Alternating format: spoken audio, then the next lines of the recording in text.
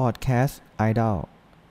สวัสดีครับนี่คือรายการ Podcast Idol นะฮะรายการรูปแบบใหม่ของ OTA MAN นะครับในการที่จะมาเล่าเรื่องราวต่างๆนะฮะในมุมมองที่ฟังง่ายฟังสบายมากขึ้นนะครับสำหรับใครที่ชอบการฟังมากกว่าการอ่านนะฮะแล้วก็แนวของ Podcast เนี่ยก็จะเป็นการบรรยายที่มีเสียงรบกวนน้อยลงนะครับอาจจะเป็นการฟังไปแล้วก็ผ่อนคลายไปได้ด้วยนะฮะก็ถือว่าเป็นการเล่าในรูปแบบใหม่ของ OTA MAN นะครับเพื่อที่จะเล่าถึงประเด็นยิบย่อยต่างๆได้ง่ายขึ้นอย่างเช่นเรื่องที่มันไม่หนักมากหรือว่าบางทีอาจจะเป็นเรื่องที่แบบว่าคุยกันสนุกๆบันเทิงก็เอามาเล่าในรายการนี้ได้นะฮะเข้าเรื่องกันเลยนะครับสำหรับเรื่องแรกนะฮะที่เราจะมาพูดถึงกันในวันนี้นะครับซึ่งคิดว่าทุกคนเนี่ยน่าจะเห็นข่าวกันไปแล้วนะฮะสำหรับการเปลี่ยนแปลงของวง BNK48 นะฮะว่าเมื่อวันที่7พฤศจิกายนที่ผ่านมานะครับคุณต้อมจิรัตน์นะฮะก็ได้มีการจัดงานแถลงข่าวนะครับถึงการเปลี่ยนแปลงครั้งใหม่ของ BNK48 นะครับในการรีแบรนด์นะฮะจาก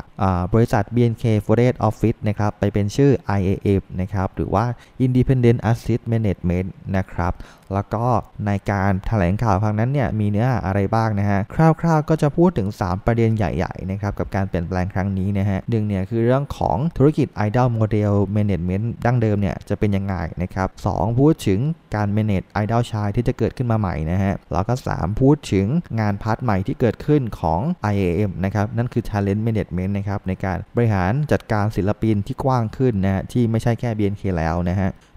เราลองไปดูประเด็นแรกกันก่อนดีกว่านะฮะอย่างประเด็นที่1เนี่ยมีการชี้แจงว่าแน่นอนนะครับพอมีการเปลี่ยนชื่อเนี่ยทุกคนก็จะเกิดคำถามว่าแล้ว BNK จะแตกต่างไปจากเดิมอย่างไรบ้างหรือเปล่ากับการเปลี่ยนแปลงครั้งนี้นะฮะซึ่งมันก็อยู่ในข้อที่1นี้นะฮะคือเรื่องของ Idol Management เนี่ยก็ยังคงเป็นเหมือนเดิมนะครับการบริหารยังเป็นเหมือนเดิมยังอยู่ภายใต้โมเดลของ AKB48 นะฮะจากประเทศญี่ปุ่นอยู่นะครับก็ยังคงจะมีการบริหารวง BNK นะฮะขยายไปยังวงน้องนะครับแล้วก็ตะลุยในเรื่องของรุ่นต่อๆไปอีกในอนาคตนะซึ่งในข้อนี้เนี่ยเราอาจจะสรุปง่ายๆนะฮะว่าในการเปลี่ยนแปลงครั้งนี้เนี่ยพาร์ทของการทำงานเกี่ยวกับไอดอลยังเป็นเหมือนเดิมนะครับยังไม่มีอะไรเปลี่ยนแปลงเลยนะฮะก็ยังคงเดินหน้าต่อไปตามแผนที่เคยมีการแจ้งแล้วก็วางเอาไว้นะฮะอย่างเช่น BNK จะมีรุ่นต่อๆไปเรื่อยๆนะฮะ CGM ก็จะเป็นการบริหารของ CGM ไปนะครับแล้วก็อนาคตก็มีเรื่องของการขยายไปตามภูมิภาคต่างๆซึ่งเป็นแผนที่ทางวงเขาก็วางไว้เป็นแผนระยะยาวอยู่แล้วนะฮะนี่ก็เลยเป็นคำอธิบายข้อที่1นะฮะที่เคลียร์ตั้งแต่ข้อแรกแล้วนะครับว่าส่วนนี้เนี่ยจะเหมือนเดิมนั่นเองนะครับแล้วก็ต่อไปนะครับก็จะเป็นข้อที่2นะอันนี้คือน่าสนใจมากนะครับคือธุรกิจ Idol Management นะฮะหลังจากที่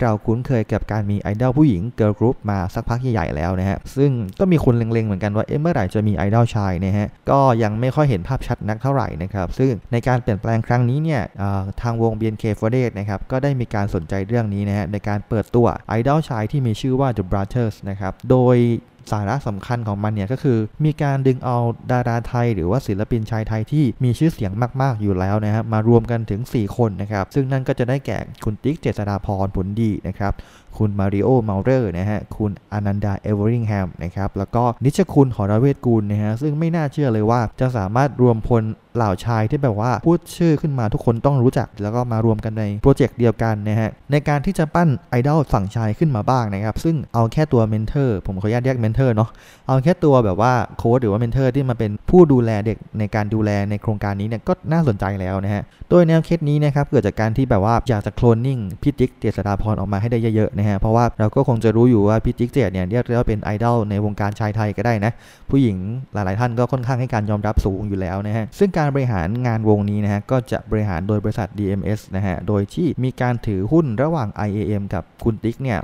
60-40นะฮะ iAM 60แล้วก็คุณติ๊ก40อันนี้เนี่ยเป็นอะไรที่น่าสนใจมากเลยว่ามีการสัดส่วนของหุ้นหนักไปทางคุณติ๊กในแบบบุคคลเดียวเนี่ยมากถึง 40% นะครับซึ่งตรงนี้เนี่ยผมอาจจะวิเคราะห์ได้ว่านะฮะโมเดลตรงนี้เนี่ยตัวคุณติ๊กเองน่าจะเป็นคนที่เป็นส่วนสำคัญในการริเริ่มให้ความสนใจแล้วก็อยากจะทำมันขึ้นมาก็ได้นะครับถึงได้มีสัดส่วนจากคุณติ๊กเยอะขนาดนี้ผมถือว่ามันเยอะมากเลยนะกับการที่การบริหารรายการนึงนะครับแต่ว่าตัวดาราเนี่ยมามีอิทธิพลเป็นผู้ถือหุ้นเองเนี่ยซึ่งเยอะด้วยนะฮะแสดงว่าก็น่าจะเป็นความตั้งใจของคุณติ๊กอยู่เหมือนกันนะครับไม่น้อยเลยทีเดียวโดยเจ้าโมเดลนี้นะครับก็จะต่อยอดจากโมเดล48Gนะฮะในการทำรายการทำคอนเทนต์ต่างๆซึ่งก็น่าสนใจว่าจะเป็นยังไงนะฮะปัจจุบันก็ได้มีการเปิดเพจมาแล้วนะครับสามารถไปติดตามกันได้นะฮะโดย The Blaster นะครับก็จะเน้นหาไอดอลนะครับที่อยู่ในช่วงอายุ20ปีนะฮะแล้วก็จะให้4คนนี้แหละเป็นผู้เทรนนะฮะอันนี้เนี่ยน่าสนใจตรงที่ว่านะครับในส่วนของการตั้งไอดอลชายขึ้นมาเนี่ยทางคุณต้อมจิรัตน์ก็ตั้งเป้าหมายว่าใน2ปีเนี่ยอยากจะให้งานของไอดอลชายส่วนนี้เนี่ยสามารถทำรายได้ได้ถึง 50% ของรายได้เดิมที่วงทำได้ในปัจจุบันนะครับเพราะว่าถ้าเรามองในเรื่องของ การกระจายงานใช่ไหมครับอย่างไอดอลหญิงเนี่ยมันก็เลี่ยงไม่ได้ว่าสินค้าที่เข้ามาพรีเซนเตอร์ที่เข้ามาเนี่ยมันก็ต้องเข้ากับอีเมจของความเป็นผู้หญิงใช่ไหมฮะแต่ถ้าเกิดว่ามีไอดอลชายเข้ามาเนี่ยมันก็จะตอบโจทย์สินค้าในส่วนที่เหลือได้นะอย่างเช่นโฟมล้างหน้าชายของใช้ผู้ชายอะไรอย่างเงี้ยนะฮะจากเมื่อก่อนที่ BNK Office ไม่สามารถทำส่วนนี้ได้เนี่ยพอเปลี่ยนเป็น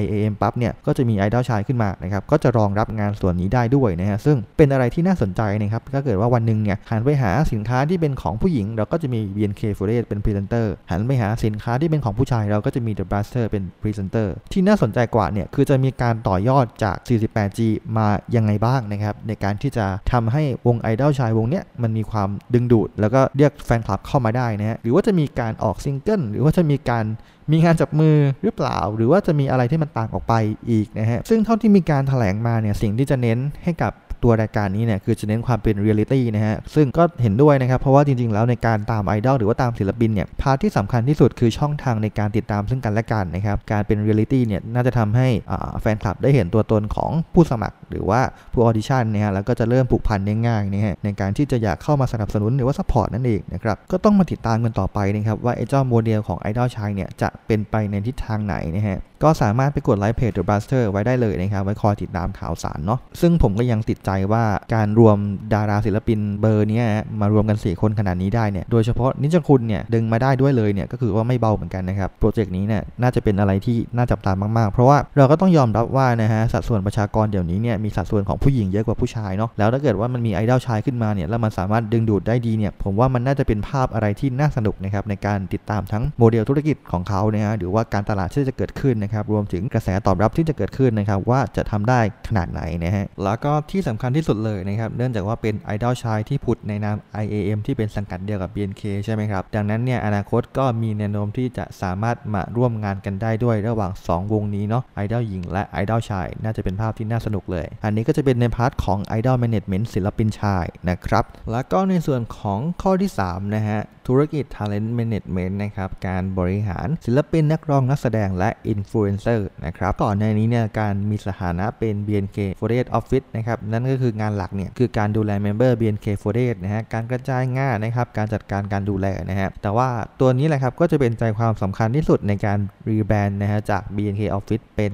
iAM นะครับที่ว่านะฮะหลังจากนี้เนี่ยเครือข่ายในการดูแลของบริษัทนี้เนี่ยก็จะกว้างขึ้นนะครับไม่ได้จำกัดแค่เมมเบอร์ BNK แล้วนะฮะถ้าเกิดว่าวันหนึ่งเนี่ย iAM จะมีศิลปินนะครับจะมีนักร้องนักแสดงก็สามารถทำได้นะฮะหรือว่าจะมีอินฟลูเอนเซอร์ในสังกัดก็สามารถทำได้นะฮะซึ่งอินฟลูเอนเซอร์เนี่ยถ้าเกิดว่าในปัจจุบันถ้าเกิดยกตัวอย่างง่ายๆก็อย่างเช่นยูทูบเบอร์อะไรอย่างเงี้ยครับคือเป็นผู้มีชื่อเสียงในด้านต่างๆที่อาจจะไม่ใช่ดาราศิลปินดั้งเดิมนะครับซึ่งก็ต้องยอมรับว่าในยุคโซเชียลแบบนี้เนี่ยอินฟลูเอนเซอร์หลายๆคนก็มีความดังหรือว่าเป็นที่รู้จักเทียบเท่ากับดาราศิลปินไปแล้วนะฮะซึ่งตรงนี้เนี่ยมันก็จะเป็นข้อดีนะครับว่านอกจากว่าจะได้เรื่องของการที่มีคนในสังกัดที่กว้างขึ้นแล้วเนี่ยก็ยังสามารถตอบโจทย์งานในรูปแบบต่างๆมากขึ้นนะฮะอันนี้ไม่ใช่แค่ว่าจะรับศิลปินนักร้องนักแสดงแล้วก็อินฟลูเอนเซอร์นะฮะก็จะพยายามทำให้เมมเบอร์ BNK Forest เนี่ยมีอิมเมจของการเป็นอินฟลูเอนเซอร์ไปด้วยนะฮะคือสามารถตอบโจทย์หรือว่าตอบสนองต่องานได้หลากหลายมากขึ้นนะฮะไม่ใช่แค่การร้องเต้นแล้วนะครับเพราะว่าอย่างตัววงเนี่ยคุณต้อมก็ยังคงย้ำเสมอว่าพาร์ทของการทำเพลงเนี่ยก็เป็นองค์ประกอบหนึ่งนะฮะแต่ยังไม่ใช่ใจความสำคัญหลักนะครับเพราะว่าเราพยายามวางวง BNK Forest เนี่ยให้สามารถทำอะไรได้หลากหลายมากขึ้นนะฮะเพื่อประโยชน์กับวงหรือว่างานต่อๆไปในอนาคตเนาะซึ่งการพยายามปรับอิมเมจตรงนี้เนี่ยให้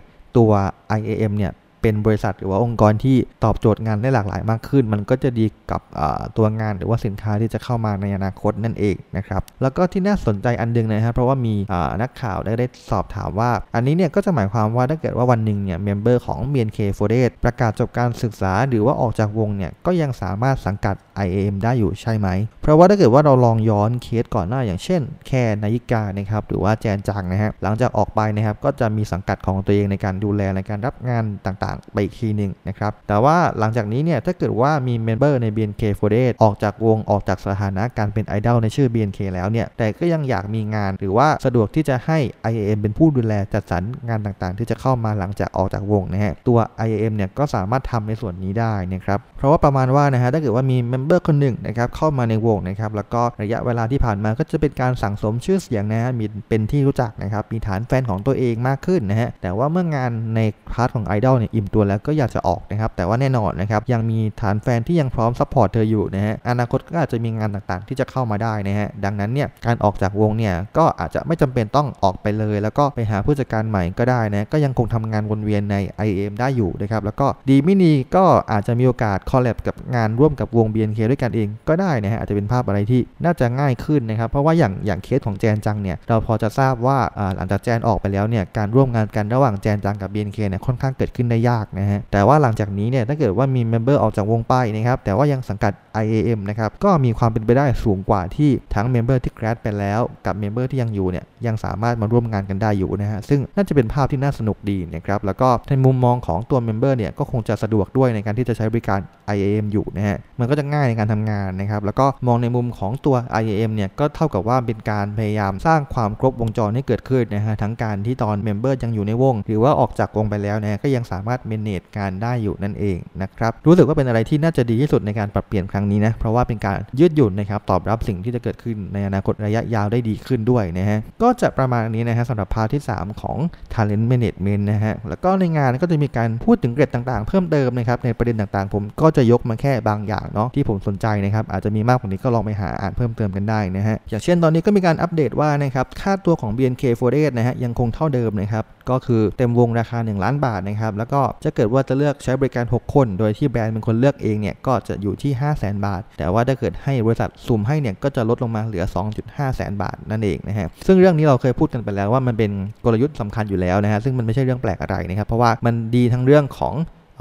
ผู้ซื้อหรือผู้จ้างเนี่ยก็จะได้ value หรือว่าราคาที่พึงพอใจต่างกันนะฮะบางคนก็อาจจะตั้งแค่ BNK แต่เป็นใครก็ได้แล้วก็จะได้ราคาที่ถูกลงหน่อยนะฮะแล้วก็ข้อดีของวงคือสามารถกระจายงานให้กับเมมเบอร์ได้หลากหลายด้วยนะฮะก็จะไม่ได้ไปกองอยู่กับเมมเบอร์เดิมๆนะฮะแล้วก็มีการเผยว่าปีหน้าจะมีหนังอีก4เรื่องนะครับในการเปิดตัวหนังใหม่นะครับแล้วก็อัปเดตของสถานะการถือหุ้นนะครับสัดส่วน 55% ก็เป็นของแรมแล้วก็กลุ่มจิรัตนะครับ 35% ของ Plan B นะฮะแล้วก็ 10% ของ AKS หรือว่าจากญี่ปุ่นนั่นเองนะครับก็จะประมาณนี้นะครับสำหรับใจความทั้งหมดของการประกาศเปลี่ยนแปลงแบรนดิ้งครั้งนี้ของ BNK48 นะฮะเนื่องจากว่าจริงๆแล้วมันก็เป็นข่าวที่ไม่ได้มีเนื้อหาซับซ้อนอะไรมากมายนะครับก็เลยเปลี่ยนมาเล่าแบบพอดแคสต์นะฮะแล้วก็เดี๋ยวรายการพอดแคสต์แบบนี้นะครับผมก็จะสามารถพูดเรื่องยิบย่อยต่างๆได้มากขึ้นนะครับใครอยากจะให้พูดถึงประเด็นอะไรในครั้งต่อๆไปเนี่ยสามารถคอมเมนต์บอกกันได้เลยนะครับอย่างเช่นพี่คามิโอชิกี่คนทำไมคามิต้องมีได้คนเดียวหรือว่าหมดเงินไปกับการตามไอดอลเท่าไหร่ซึ่งประมาณว่าเป็นเรื่องทั่วๆไปที่เราสามารถคุยกันได้นะฮะผมก็จะเอามาลงในรายการพอดแคสต์ไอดอลนั่นเองนะครับยังไงก็อยากจะให้ผมมาคุยกันถึงเรื่องไหนนะฮะไม่ต้องซีเรียสก็ได้ไม่ต้องจริงจังมีวิชาการก็ได้นะฮะก็คอมเมนต์บอกกันได้เลยนะครับส่วนคลิปพวกแนวสกู๊ปให้ความรู้วิชาการหรือไม่ก็การวิเคราะห์หรือไม่ก็10ข้อที่คุณอาจจะยังไม่รู้อนาคตก็ยังมีอีกแน่นอนนะฮะไว้รอติดตามกันเรื่อยๆนะครับและสำหรับวันนี้โอตาแมนขอตัวลาไปก่อนสวัสดีครับ